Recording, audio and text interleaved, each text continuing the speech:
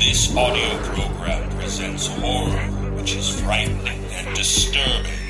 You let us into your mind at your own risk.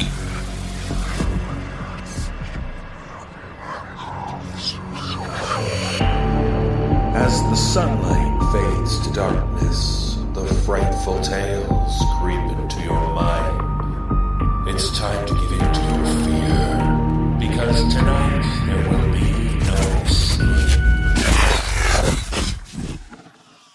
Brace yourself for the No Sleep Podcast.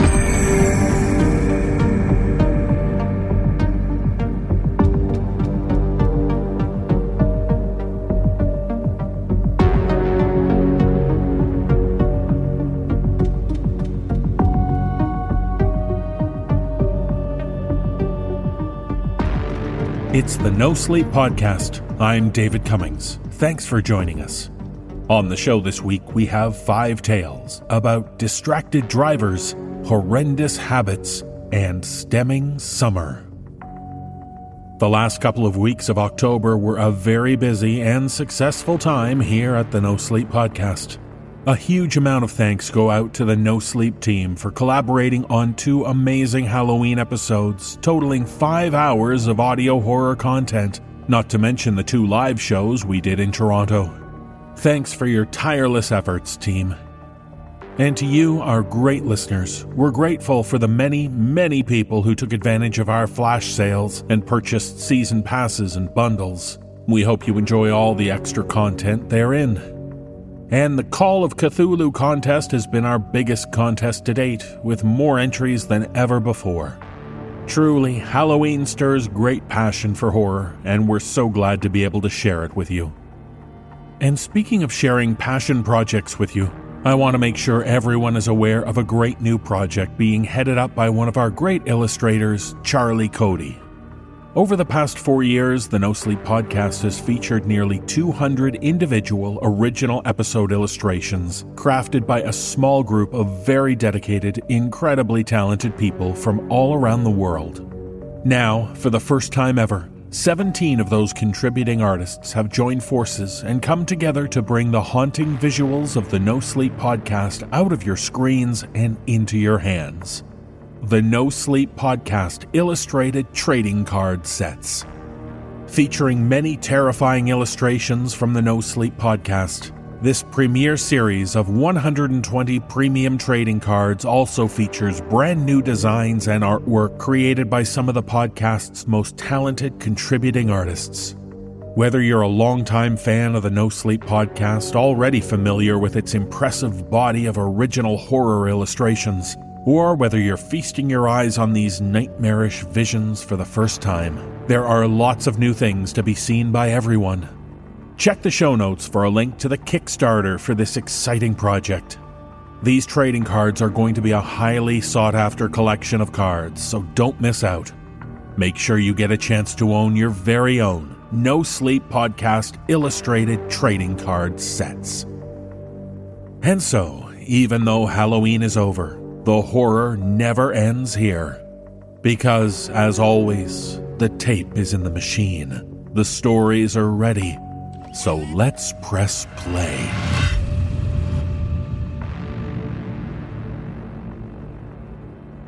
In our first tale, we meet 2 sisters who find themselves driving past a rather bad car accident. As we learn from author Dan Fields, the older sister appears to be insensitive to the crash and has to explain there's a good reason why she didn't stop to help, especially when she saw the young girl at the side of the road. Performing this tale are Corinne Sanders and Alexis Bristow. So if you want to help, just make sure you're not stopping for little lost Amy.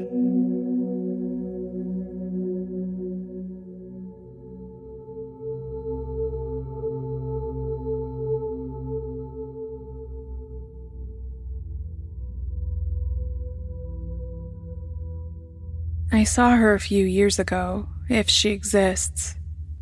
It was raining and I was riding in a car with my cousin Rhonda, but I got a good look. If I ever see her again, I'll know. Mom was sick in the hospital back then. For several days, we'd sat with her as often as we could. Rhonda offered to take me out for a few hours to see a movie and get a burger at the mall so Mom and her sister and Dad could have some time. Mom and Aunt Judy said we were all so stir-crazy it was a good idea. I wasn't sure about leaving Dad. He looked like he might want to come with us, but he kissed the top of my head and smiled and told us to get lost for a while. Rhonda was 17, so she treated me. The movie was all full of crazy sex for the first half, and then the husband and wife and girlfriend spent the second hour plotting to stab each other. I won't spoil who died and who went to jail, but neither of us enjoyed it as much as we thought we would.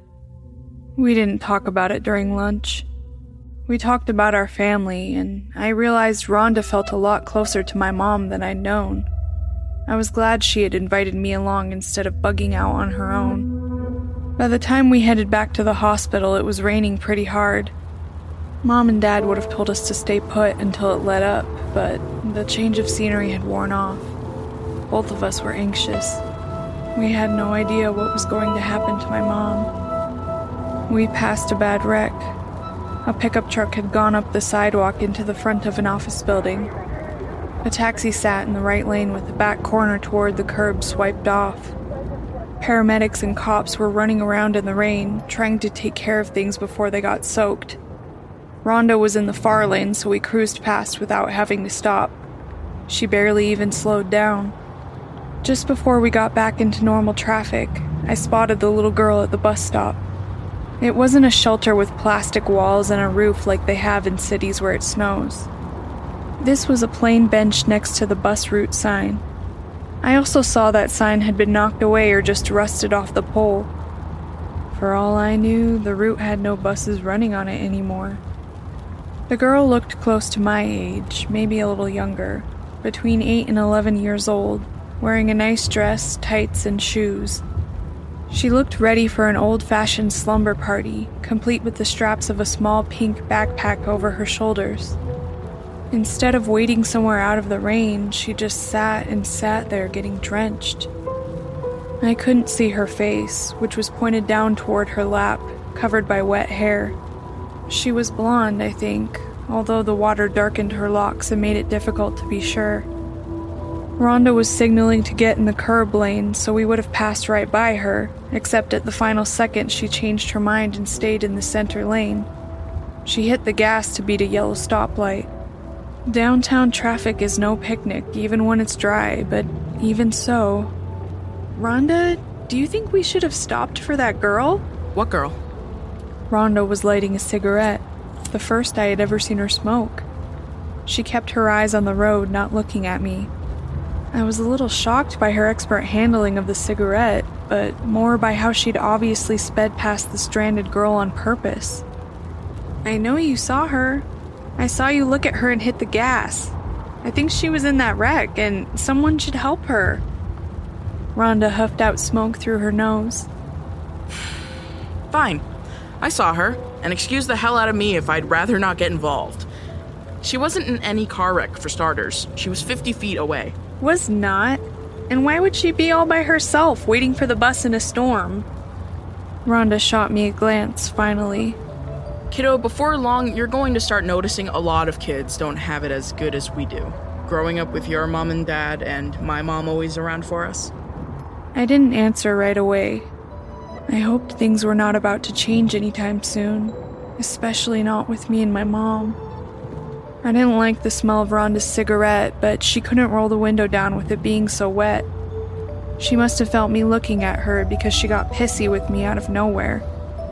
Look, if you're planning to hassle me about it, you can just drop it now, because I'm not in the mood.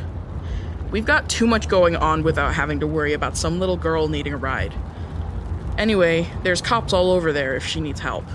Yeah, 50 feet away. You're too young to understand this, but you don't pick strange people up in your car. Even kids? Are you listening or what, stupid? I just said no strange people. Bitch. The way she looked at me then, I thought she would flick her cigarette at me. Instead, we drove on to the hospital in silence. Mom was asleep in her room, so there was not much reason to stay. I held her hand for a few minutes while plans were made. Rhonda and I had school the next day, and Dad wanted to stay a couple more hours and talk to the doctor about some test results. I drove to Rhonda and Aunt Judy's to stay the night. I was doing that about every other weekend, so I had clothes and everything over there already. I knew Aunt Judy could smell smoke in the car, but she didn't bring it up as I expected her to. Instead, she talked about things the nurses had told her. Nothing either hopeful or worrying, just useless things nurses tell family members to tide them over and keep them calm.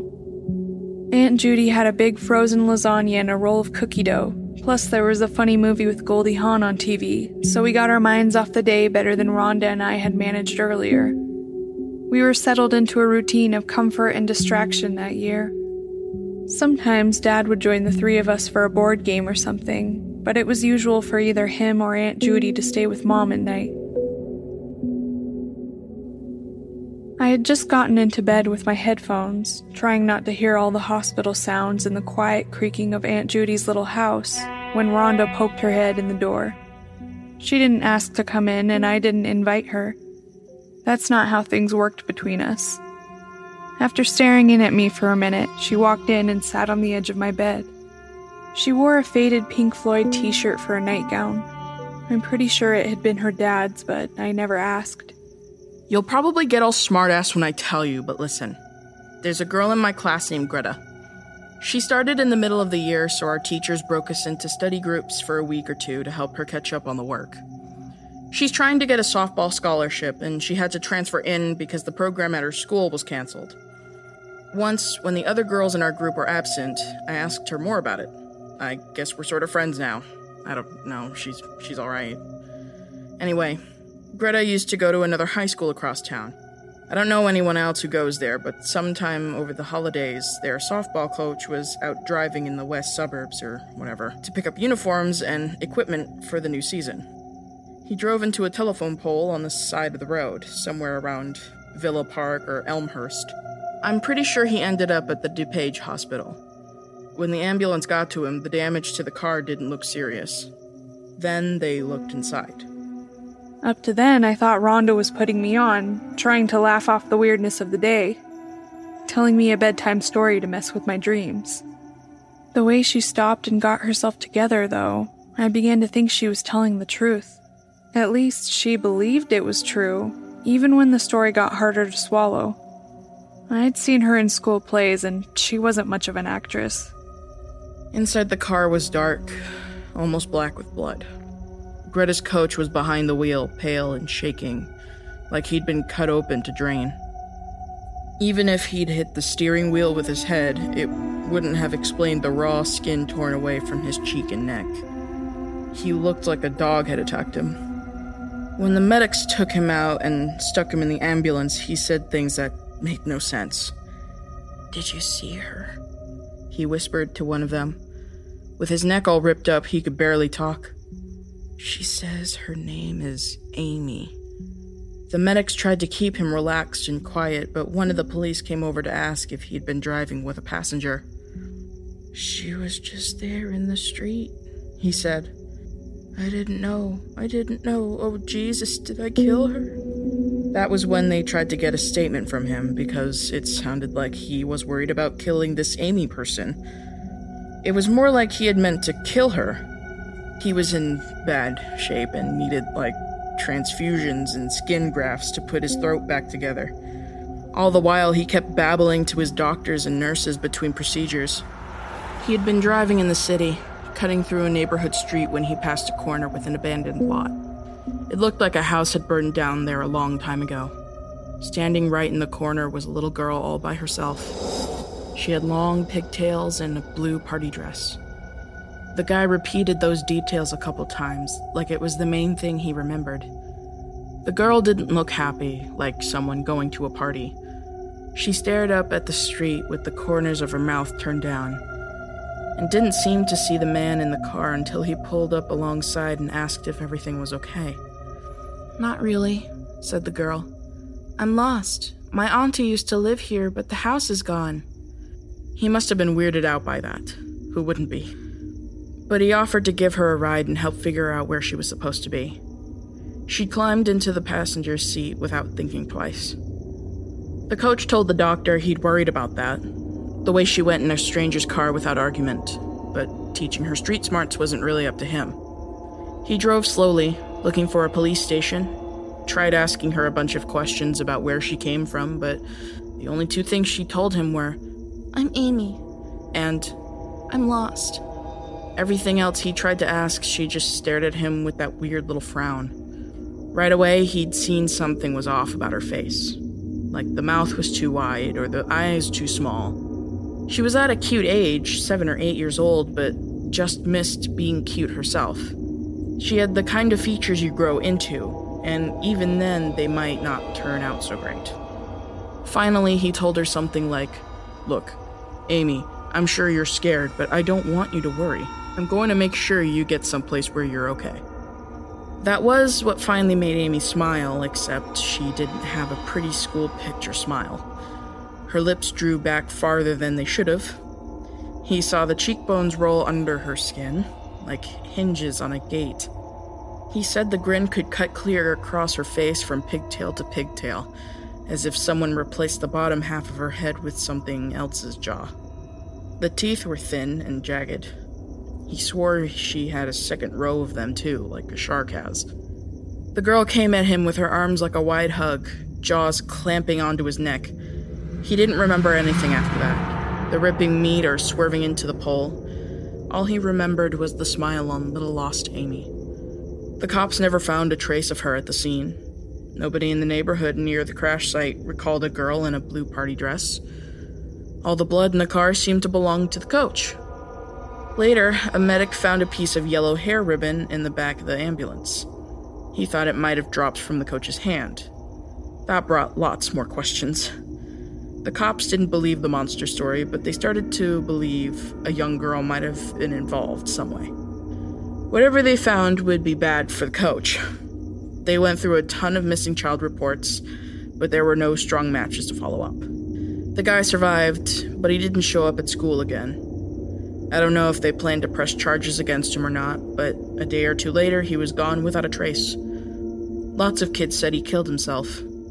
Greta thinks he just got the hell out of town. I know they say never pick up hitchhikers, but I guess they usually mean guys with cardboard signs and hooks for hands. People who just got out of prison or whatever. You never hear anything like that about lost children. It was clear to me that Rhonda had bought what this Greta person told her about Amy, and whoever had told Greta I never found out. Still, it was crazy. A scaredy cat yarn to tell on campouts, like Buck Knife Johnny or the baby on the meat hook. But Rhonda seemed so sure, so convinced that it worried me.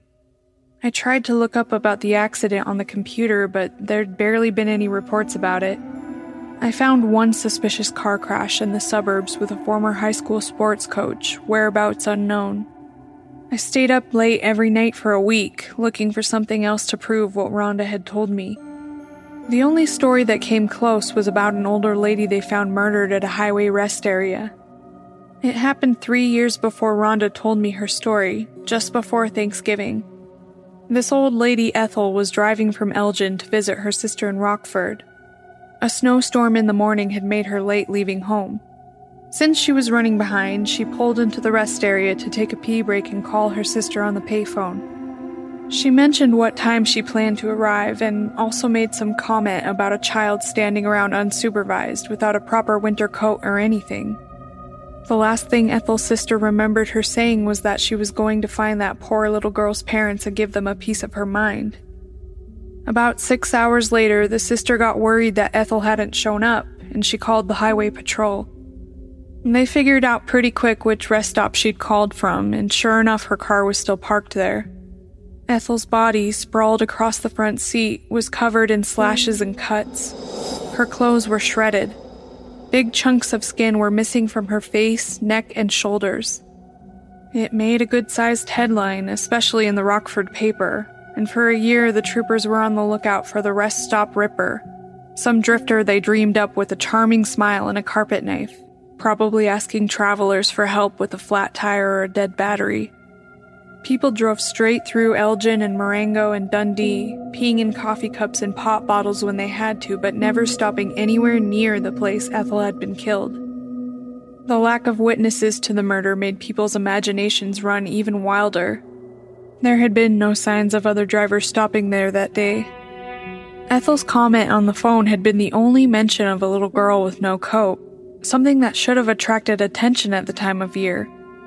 By the time Rhonda went off to college, the story had shifted to the back of my brain.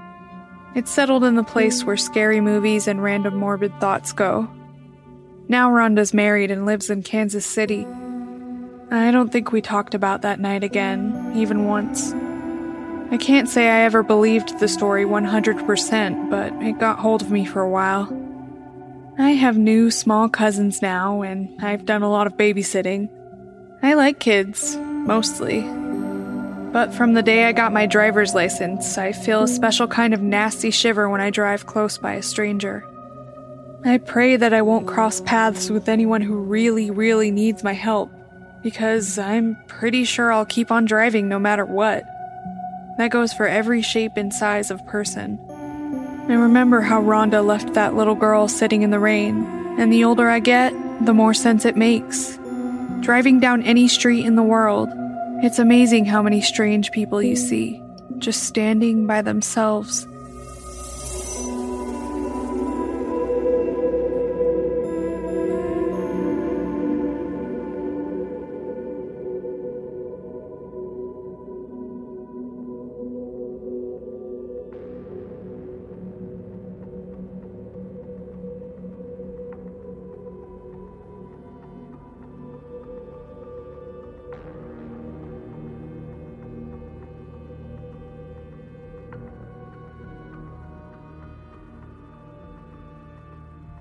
When driving through the more rural parts of the country, it can be a treat to see some of the wildlife blending in along the highways. But in this tale from author Sierra Savac, we meet a man who has an odd encounter with a deer. Or should I say, encounters. Performing this tale are Kyle Akers, Jesse Cornett, Nicole Doolin, and Peter Lewis. So try to enjoy the deer from a distance. Don't get close enough to see their velvet.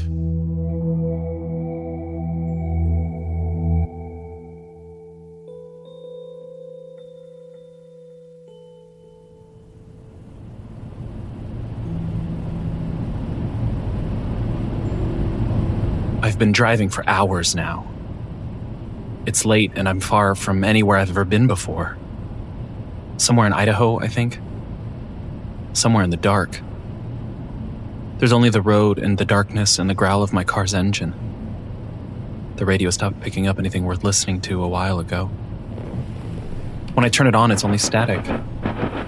Static and a lone minister on the AM band, preaching to the silence of the night. Have the same breath, and man has no advantage over the beasts. For all is vanity. Ecclesiastes. I've never been to Idaho. I don't want to be in Idaho either. I was supposed to stop at Salt Lake City for the night, and I didn't. I visited. I pulled up to the parking lot of the shitty motel I'd made a reservation at, and I sat with my engine rumbling, staring at the lights spilling out from the lobby. I couldn't see anyone at the front desk. Maybe if I had, I would have gone inside. If there'd been somebody, another human, someone to talk to. Someone to see it like I saw it. But nobody was there. So I sat and I waited, hoping maybe they'd come out from the back. No luck. Not after half an hour. So I got back on the road and kept driving. I keep thinking about stopping. My eyes feel raw, sandy. I'm so tired. I want to sleep, but I don't want to take the risk. I can't stop. I haven't stopped since I got gas in some podunk little town in the middle of Utah. It had been daylight then, and that thing was still there anyways.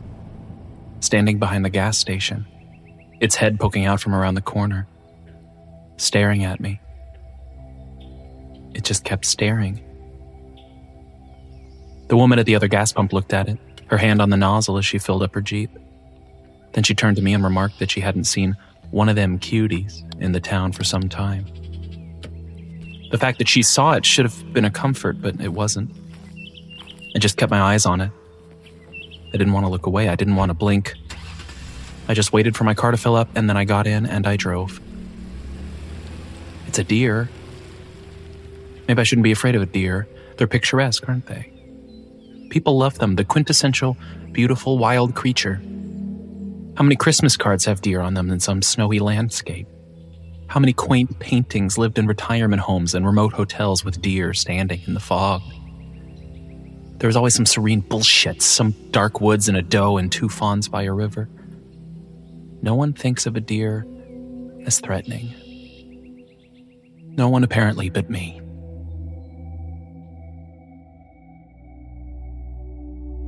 I'd been on a road trip. It's all I wanted to do for ages. I grew up in a rural town out in Minnesota, and I'd never really left it. It had been my dream to visit some national parks, see the country I'd lived in but never explored. I'd scrimped and saved, got everything in order, took 2 weeks off from work and packed my car. I was halfway through it now. I'd been down in Arizona, seen the Grand Canyon from both the South Rim and the North Rim, and I'd meant to go to Bryce after staying the night at the Grand Canyon Lodge. Now that I think about it, maybe that was the first time I saw it. In the early morning dark when I'd been packing up my car. I'd been so eager to leave, to go to the next place that I barely noticed the world around me. Had it been there too, watching me from the trees? There were deer at the Grand Canyon Lodge. I'd seen a few of them grazing by the edge of the road when I'd driven in. Just mule deer. Nothing special. Maybe that's when it started, but I didn't really notice it, until I hit the rest stop. I don't even remember where it was. Somewhere along a stretch of Highway 89 in Utah. I pulled over because I had to piss, and I didn't pay much more attention as I jogged into the restrooms. Hell, I didn't even notice it until I made my way back to my car in the parking lot. It was only once I'd gotten inside and put my keys in the ignition that I noticed the deer. It was still as stone, standing in the shade of a little patch of trees. A buck, antlers stretching high above its head. I'm not a hunter, never had the guts for it, so I had no idea if the buck's rack was impressive or not. It seemed impressive to me at the time. It just stood there staring dead at me, and I stared back. Odd to see a deer in a rest stop, but not so odd that I couldn't shrug it off. So I stared back for a minute, waiting to see if it would move. Sniff the air, shuffle away, decide it had better, more deerish things to do. It didn't. Those eyes didn't blink, and it didn't shift. I wasn't even sure if I could see it breathe. I gave up that first time. That still motionlessness got to me, and I shook my head, twisting the keys in the ignition. I threw the car into reverse, and I peeled out of that parking lot. I wanted to see Bryce Canyon, take a few nice pictures, and head to Salt Lake for the night. I had an itinerary to keep to, and many miles to eat up before I could stop. Something I didn't know before this road trip. Road sounds were soothing. The growl of the engines, the hiss of the wind, the different textures of pavement underneath my tires. Even when the radio stations dropped out in rural areas, I still had that music of the road. It kept me focused. Reaching Bryce felt like it took no time at all. And that was the second time I saw it.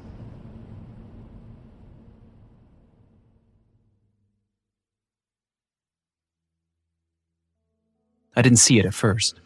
I parked first. Got out of the car and dragged my phone with me, intent on getting some selfies that I could post on Facebook so my parents would know I was still alive. There were other people there. It was near 9 a.m, and even if most of the tourists weren't up and wandering, a few early birds were meandering around. The air was fresh, and a gentle breeze brought the scent of pine to me. Even in Utah, there were pine trees. I didn't know why that had surprised me. I'd grown up thinking of the Southwest as all cow bones, cactuses, and tumbleweed. I guess that was part of why I wanted to take this road trip. I followed an old couple as they hiked down the wide red dirt trail, listening to the pleasantness of their conversation. A simple back and forth, reminiscing about some trip they'd taken a few years before. I guess the park hadn't changed that much in the intervening years. I'll admit I kind of zoned out walking after them, absorbing the lonesome song of some desert bird. It was picturesque, Gorgeous. The kind of place you could sit and lose yourself in for a long time. Oh, Gerald, do you see it? I looked without thinking, following her pointing arm to the deer standing out near the cliff's edge. It stood behind the trunks of 2 towering pine trees. The deer. I see it, dear. Get a picture. That deer. It couldn't be the same one. That's what I thought at the time. I swore it couldn't be the same. But it stood the same as the buck I'd seen at the rest stop. Stared the same. It didn't even move when the old woman lifted her phone and snapped a picture. The flash went off. It must have been on manual, even though it was sunny as hell. The buck didn't even blink. Stupid, I thought at the time, to be unnerved by a deer. With hushed voices, the old couple wandered a bit further down the path. I stayed, watching that deer, wondering where the rest of its herd was. Fuck it. I raised my phone and took the picture. The synthetic shutter snap felt like it echoed, and I caught the deer far away behind the trees. For a moment, that was soothing. It appeared in the picture like any deer would. Of course it did. It was just a deer. What was I freaking out about? Only then I looked up and the deer was closer. The same position it had been, but past the trees now. Almost on the path. Suddenly my heartbeat was rushing in my ears. I hadn't heard it move. I hadn't seen it move. If it had moved, I would have seen it on the viewfinder in my phone, wouldn't I? Those big dark eyes stared at me. It was hard not to run back to my car. I managed to stay at a walk, glancing back over my shoulders. It didn't move after that, and when I got back to the parking lot, I lost sight of it. It was only when I got back in my car that I tried to laugh it off. Tried to shake off that creeping feeling as it slithered down my spine, the way my skin pebbled with goosebumps in the desert heat. It was just a deer. I was just imagining things. I had to be. I was stupid to think it was anything else. So I drove to the next viewpoint. I only got a handful of steps away from my car before I spotted it in the trees. That dark nose facing me, those deep eyes, the antlers that had awed me before. I took a picture then too, even though my hand shook. And it happened again. Of course it happened again. It slipped closer somehow, like it had warped past the obstacles in its path. Like it had always been there, and I'd hallucinated it farther away. If it weren't for the pictures I had, the head peering from behind a tree trunk, I could have believed it had been there all along. After that, I just got in my car and drove.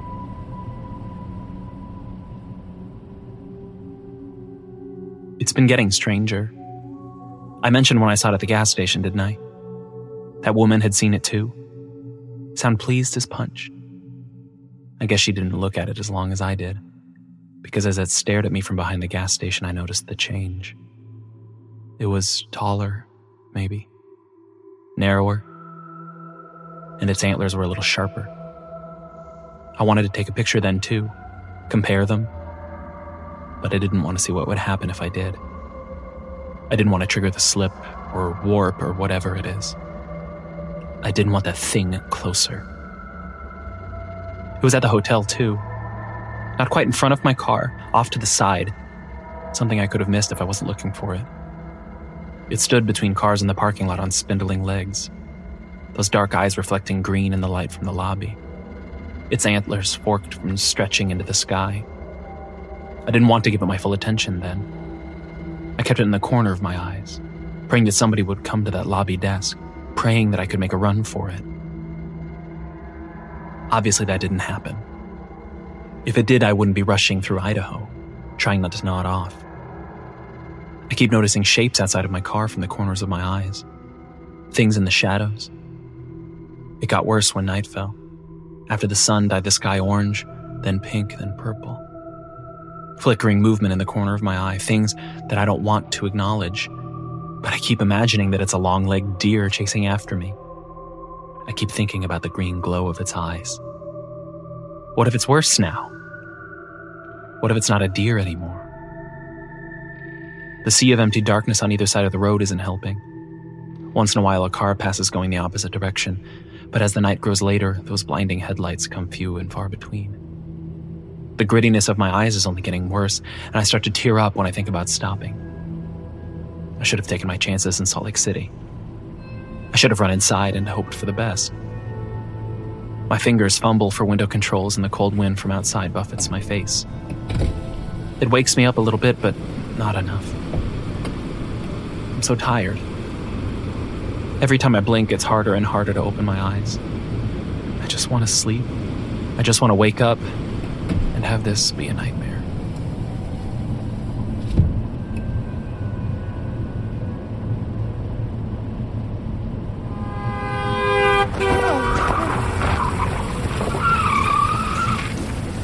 The car shudders and a roar comes from the outside. My eyes snap open and I almost scream, but there's not enough air in my lungs. All that comes out is a panicked squeak as I rip the steering wheel around, pulling my car off of the rumble strip on the shoulder and back into the center of the lane. My chest is tight and I can feel my heartbeat in my teeth. It's hard to pull in breath. I don't even know when I fell asleep. It could have been only for an instant. I could have died. Fuck. What the hell am I supposed to do? I don't want to stop. I can't stop. That fucking deer will be there again, watching me. What happens if I fall asleep? Where will it be when I wake up? But I can't keep driving either. If I do, I'm gonna pass out again. And I'm gonna crash. Shit, I almost crashed already. I almost lose it when I pass the sign. Rest area. There's a rest area in a mile. Deer or not, I have to stop. My heart is still thundering with adrenaline when I veer off the road, taking the exit for the rest stop. The parking lot is barren when I pull in with a screech. No cars, no people, not even a semi-truck. And I'd grown to expect at least one semi at every rest stop. The building isn't too far away, and it's enclosed, too. A little visitor's area, like a lobby before the bathrooms. Glass doors, glass windows, lit up like Christmas. I turn off my car. When the engine stops, it feels like my heart does, too. There's nothing. No sound aside from my breath. I could sleep in the car. Did I want to sleep in the car? The deer hadn't bothered me when I'd sat out front of the hotel. Maybe it would leave me alone. I glance up just for a moment and I freeze in my seat. I can see it in the rearview mirror. It's behind me, the deer. Barely more than a shadow. It stood in that same damn position, still as stone. Its eyes are fluorescent green, not just reflecting the light from the lobby now. No, they're glowing all on their own. The antlers. There's something wrong with its antlers. It's too dark to see properly, but it doesn't matter. I can still tell the shape is wrong. I can't move. I can't blink. My heart is beating so loud it might as well be doing a fucking tap dance. And then, for the first time, it moves. Unsteadily. Jerky, like it's remembering how limbs worked. It steps forwards. Closer. Closer. One pointed foot after another. It tilts its head back and...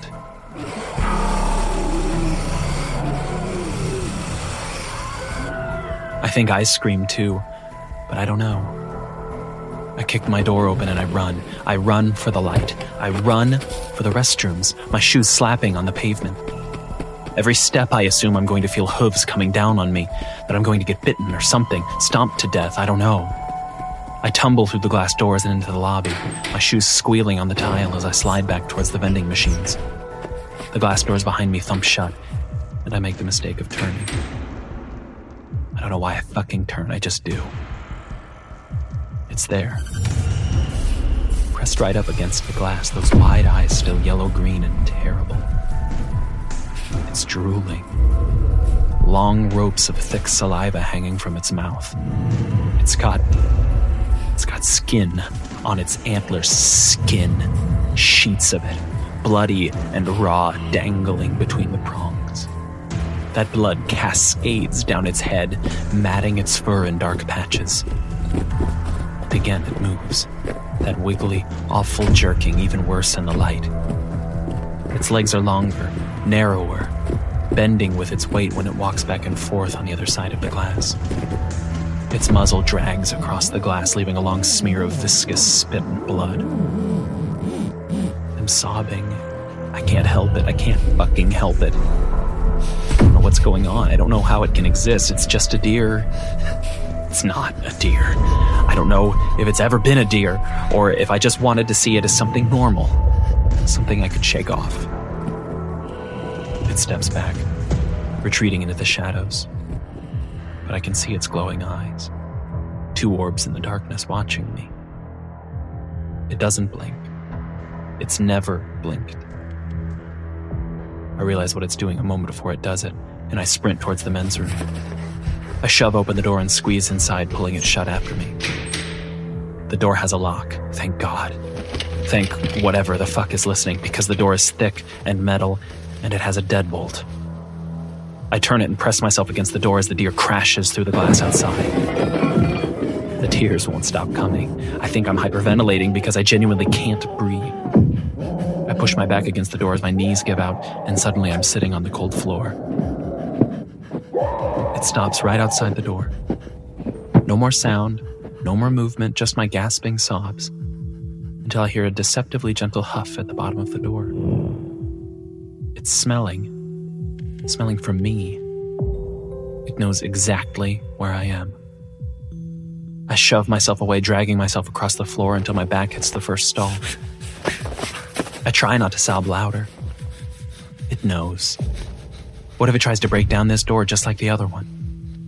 What if it does break down the door? What the fuck then? I'm gonna die. I'm gonna die in a fucking rest stop in the middle of fuck all nowhere, Idaho. It starts to pace, I can hear it. Back and forth just outside the door.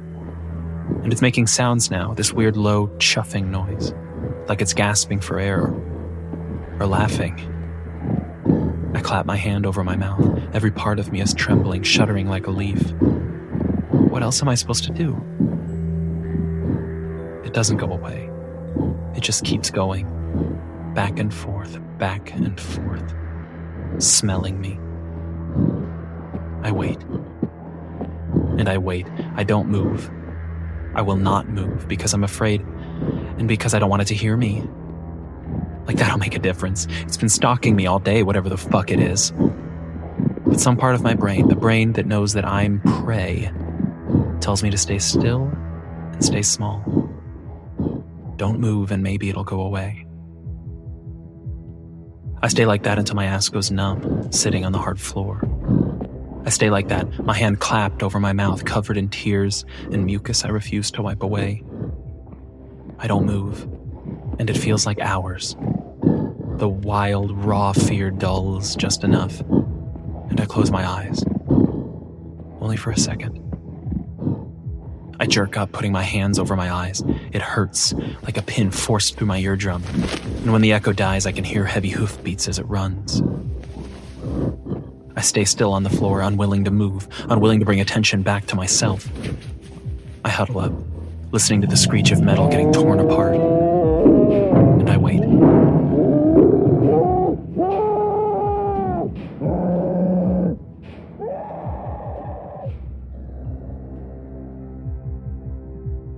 I stay that way even after the crunching stops. I stay huddled in that fucking corner until I hear the distant growl of a semi-truck engine. Jesus fucking Christ. My knees hurt when I finally roll to my feet. I scramble to unlock the door and I yank it open. On the other side of a door is an overweight man, a trucker in an off-white shirt and baggy pants. He's standing in the middle of the lobby, staring at the shattered glass across the floor and the long smears of blood, his hand on his balding head. He turns to face me, eyes wide. Jesus Christ, what the hell happened? There was, a deer. No fucking shit. That's what's left of your car in the parking lot? What? I stop short as soon as I see my car. All at once, the crunching sounds made sense. The hood of my car is caved in. Both lights have been kicked out, the windshield covered in spiderweb cracks. One of my side mirrors is a few feet away from the front door of the rest stop building. The mirror cracked all to hell. What'd you do, son? Hit a deer just hard enough to piss it off? I lick my lips trying to think of what to say. What the hell do you say when you've been stalked by a demon deer? He's already given me the lie, I just have to agree. Yeah, it ran right through the lobby. The trucker kicks at the broken glass, scattering. Well, shit. Did you already call somebody? Don't imagine you're getting far in your car now. No. No, I'll call somebody. You call somebody, I'm gonna piss. And then I'm calling the state troopers. Somebody's gonna want to fix this shit up. I almost run after him as he crunches his way over to the men's room door. I don't want to be alone. Not this soon. Not this quick. Instead, I just stand there like an idiot, watching him go to the restroom. I stay in the lobby looking into the darkness, searching for those sickly yellow-green eyes. I'm looking so hard that I jump a mile when the men's room door opens a few minutes later. The trucker gives me a weird look, but he doesn't say anything else. He steps around me and he heads back to his truck. Only then do I venture out to my car. My phone is still in the passenger seat where I'd left it. My keys are on the floor. I don't remember dropping them. I grab my phone and dash back to the light and perceived safety of the lobby. I pray that something like AAA is close enough that I can get a tow. I sure as hell don't want to stay here overnight. I keep my eyes on the semi-truck too. The light is on in the cabin, and I can see the trucker on his phone.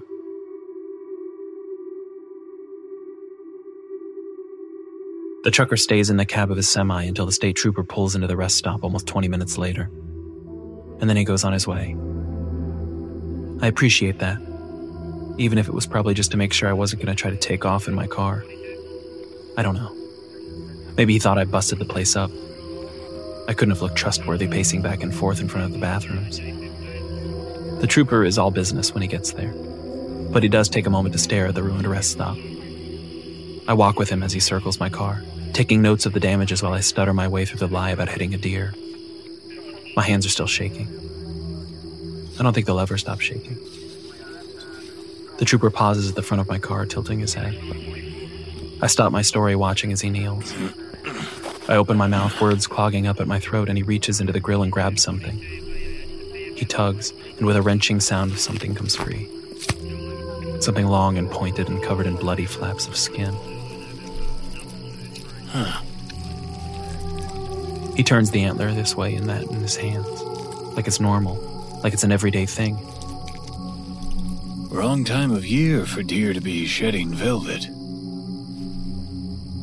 I don't say a word. I wait, watching him take notes, ignoring the bloody antler he leaves on the pavement.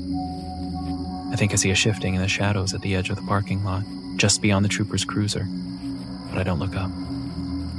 I refuse to look up. I keep my eyes welded to the trooper because I'm afraid of what I might see. Glowing eyes, or long pointed legs bending under their own weight, or antlers sagging with bloody velvet.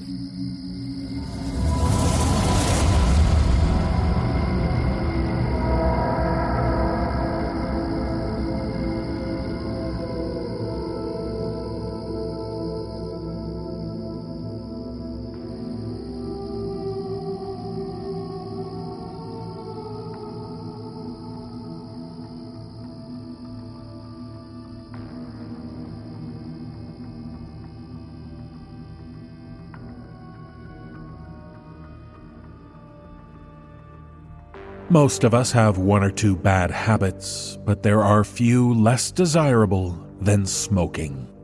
And in this tale from author S11E23, we meet a woman who is trying to quit. But it's not just for her health, it's for the health of those around her, too. Performing this tale are Addison Peacock, Kyle Akers, and Peter Lewis. So I think we can all agree with the woman when she states, I should never have started smoking.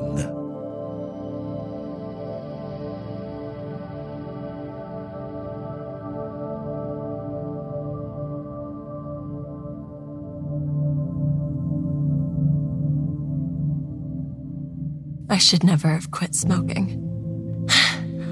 Honestly, I should never have started smoking in the first place. If I hadn't picked up that first cigarette all those years ago, none of this would have happened. everything would be normal. I wouldn't have... I'm so sorry, Mike. My sweet, sweet Mike, you'd still be... A week ago, my boyfriend, Mike, and I went to a music festival down south. We had been dating for about a year and had quickly fallen for each other. It was a perfect year. So why not decide to go on an adventure and drive over 600 miles down south to see a couple of bands, sleep in a tent that was too hot, and watch the masses get totally trashed. It really did sound like fun. It was also our version of Mardi Gras. You know when you get out all your sins and get really fucked up so you can be clean for the next couple weeks? We're not religious or anything, but we were going to transition to a more healthy lifestyle once we partied it all out at this festival.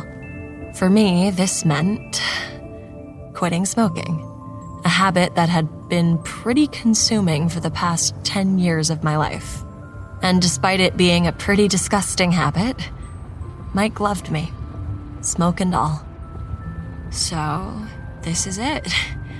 After this week, no more cigarettes. Okay, babe.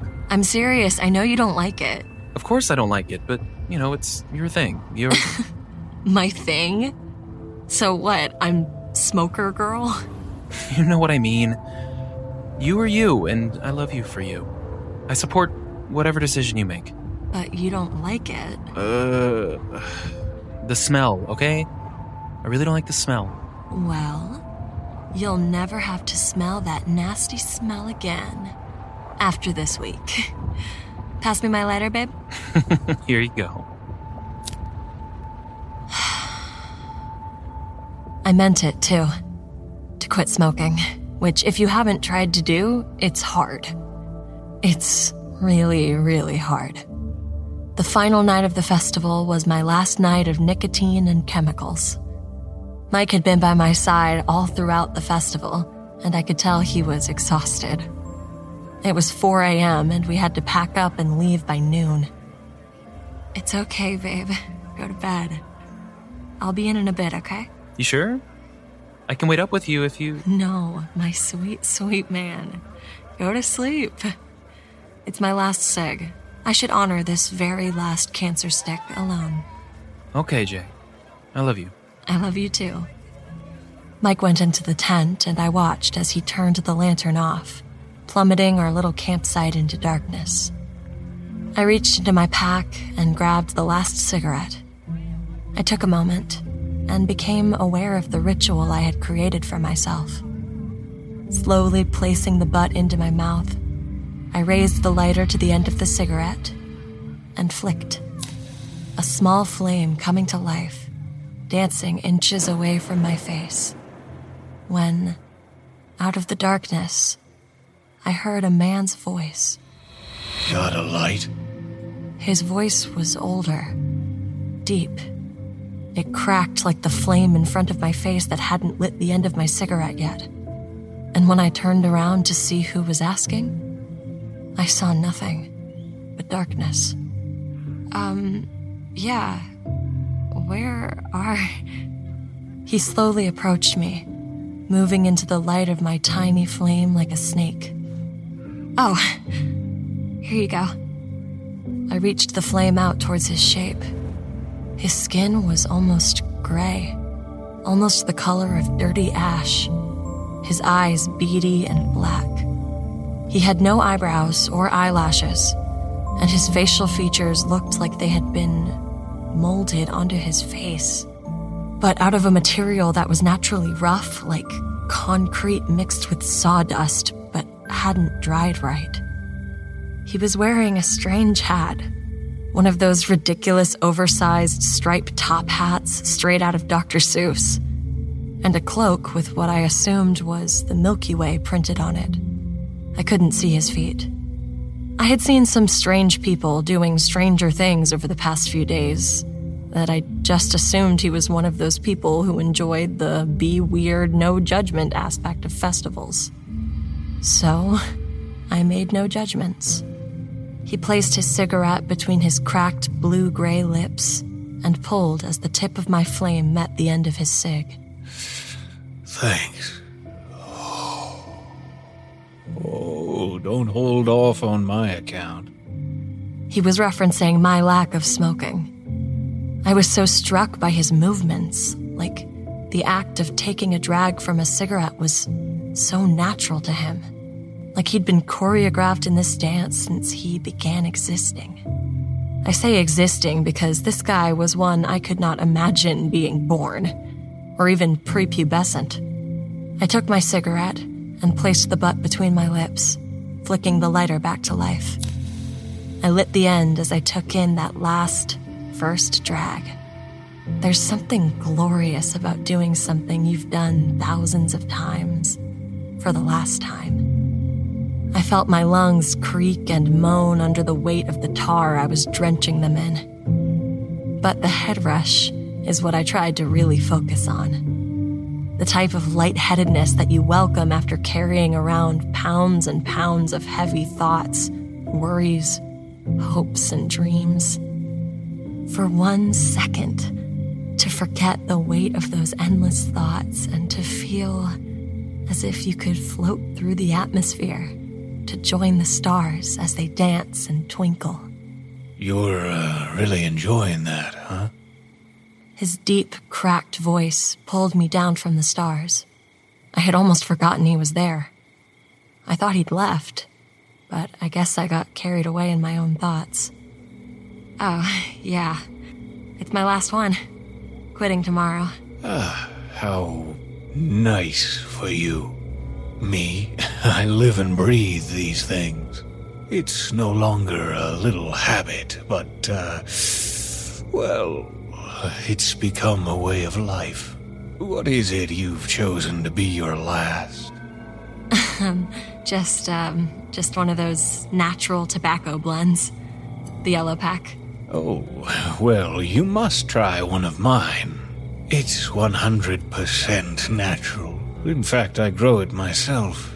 I treat it myself. You could say it's my own little factory blend. Without the factory, of course. Here, take one. Let this be your last. It'll be worth it. He held out a hand-rolled cigarette. I noticed that this guy's breath was heavy and labored, but without the urgency of an elevated heart rate. A heavy smoker, I figured. So I took the cigarette cautiously, wondering whether or not it was laced or safe to smoke. Mike was 5 feet away, so if anything went wrong, I would just run screaming into the tent, right? I took my cig out of my mouth, gently touched the burning cherry onto some of the early morning dew, and threw the butt into our trash bag. I placed the man's cigarette into my mouth and lit it. The moment I took that first drag, I could feel the heavy black smoke creep down my throat and into my lungs, as if the smoke had formed hands, no, claws, and were scratching and thrashing my insides. It felt as if rusty nails were being plunged into my upper back, invading my lungs and heart. And when I exhaled, the smoke really did come to life, wrapping its snake-like translucence around my neck, choking me. Oh God, what was happening? The smoke was killing me. I could feel myself fading away from reality. It was climbing from my neck up, invading my mouth, nostrils, and eyes. And all around me, I heard laughter. Heavy, deep, labored laughter, just as invasive as the smoke. I screamed and passed out.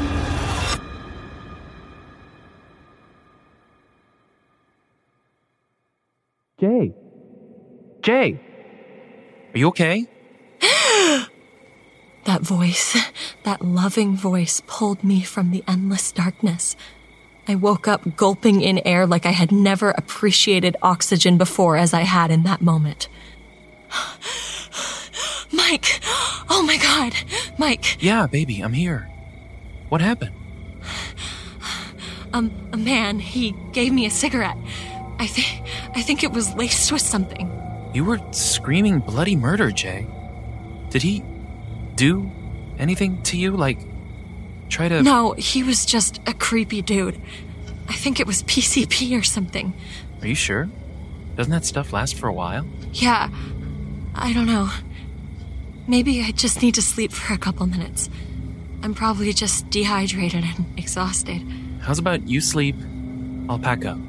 Sleep in the car so the AC is on. Packing up shouldn't take more than 20 minutes. Okay. I love you, Mike. Thank you. That must have been one hell of a last cigarette, huh? Well, at least I never want to smoke again. The next few days were grueling.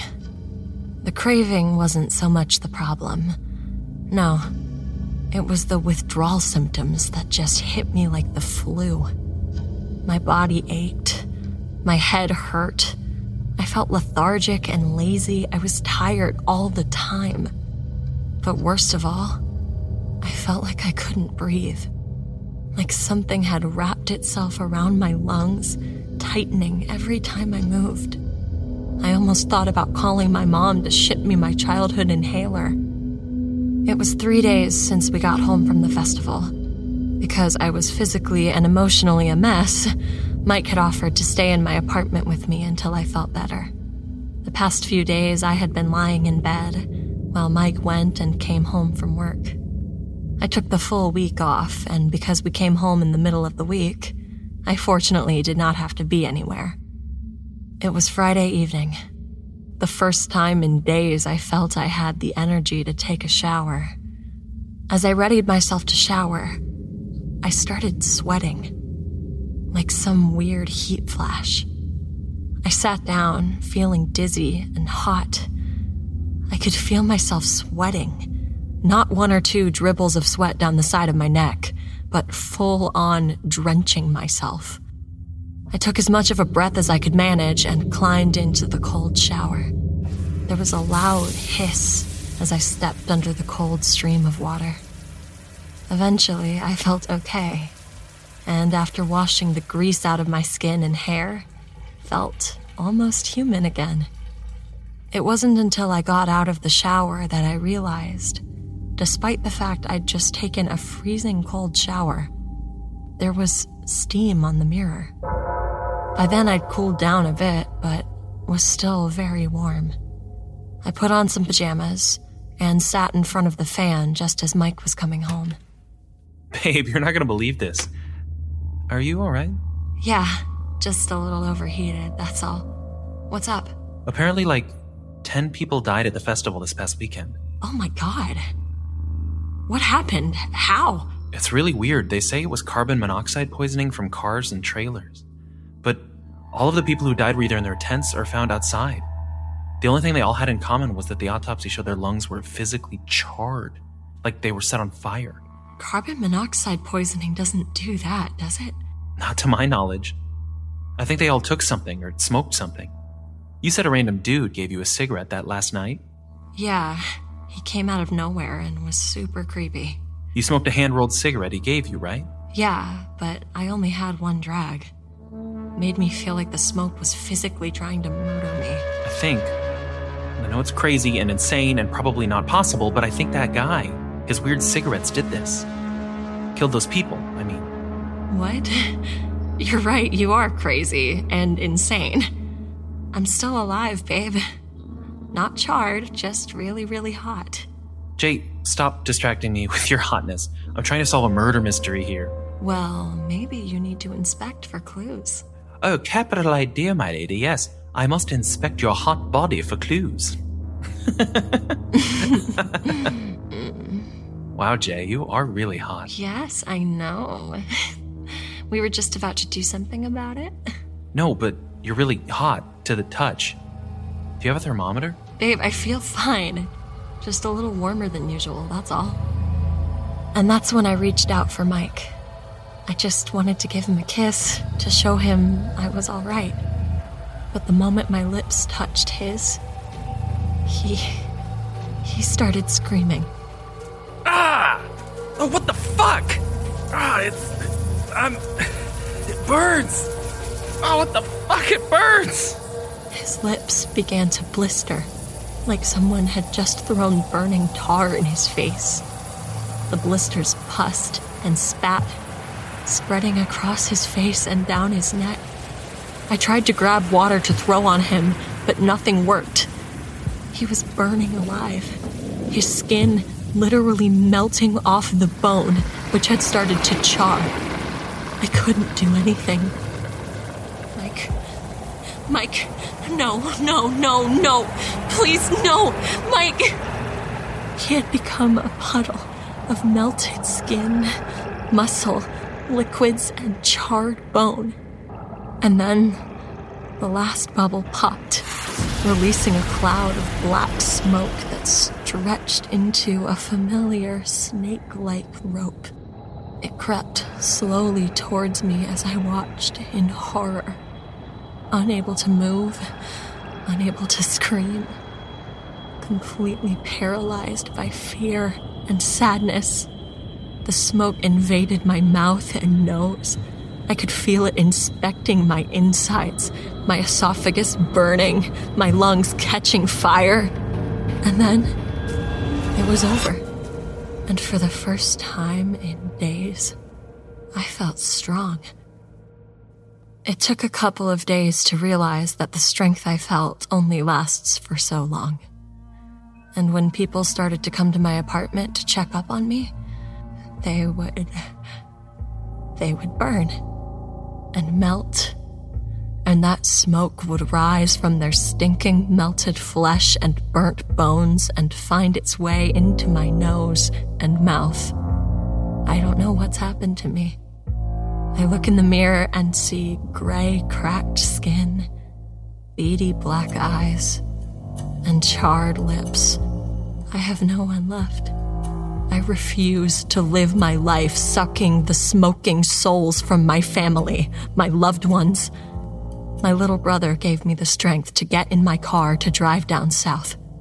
I don't know what I'm going to do, but I've heard rumors of a mysterious man who looks like a charred corpse, wandering around looking for his next smoke.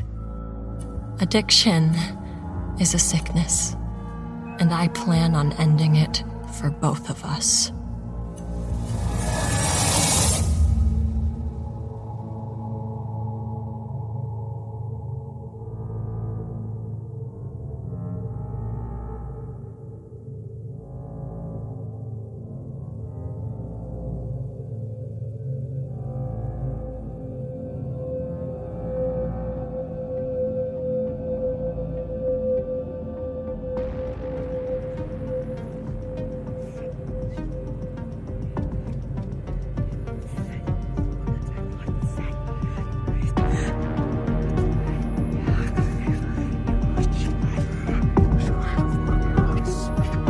We've run out of tape. It's time to press eject and end the show. We thank you for letting us perform for you. If you would like to find out how you can hear the full-length versions of our audio program, please visit the NoSleepPodcast.com to learn about our Season Pass program. Over 60 hours of content for only $19.99. On behalf of everyone at the No Sleep Podcast, we thank you for listening. Join us again next week when we'll insert another tape and press play. This audio production is copyright 2018 by Creative Reason Media, Inc. All rights reserved. The copyrights for each story are held by the respective authors. No duplication or reproduction of this audio program is permitted without the written consent of Creative Reason Media.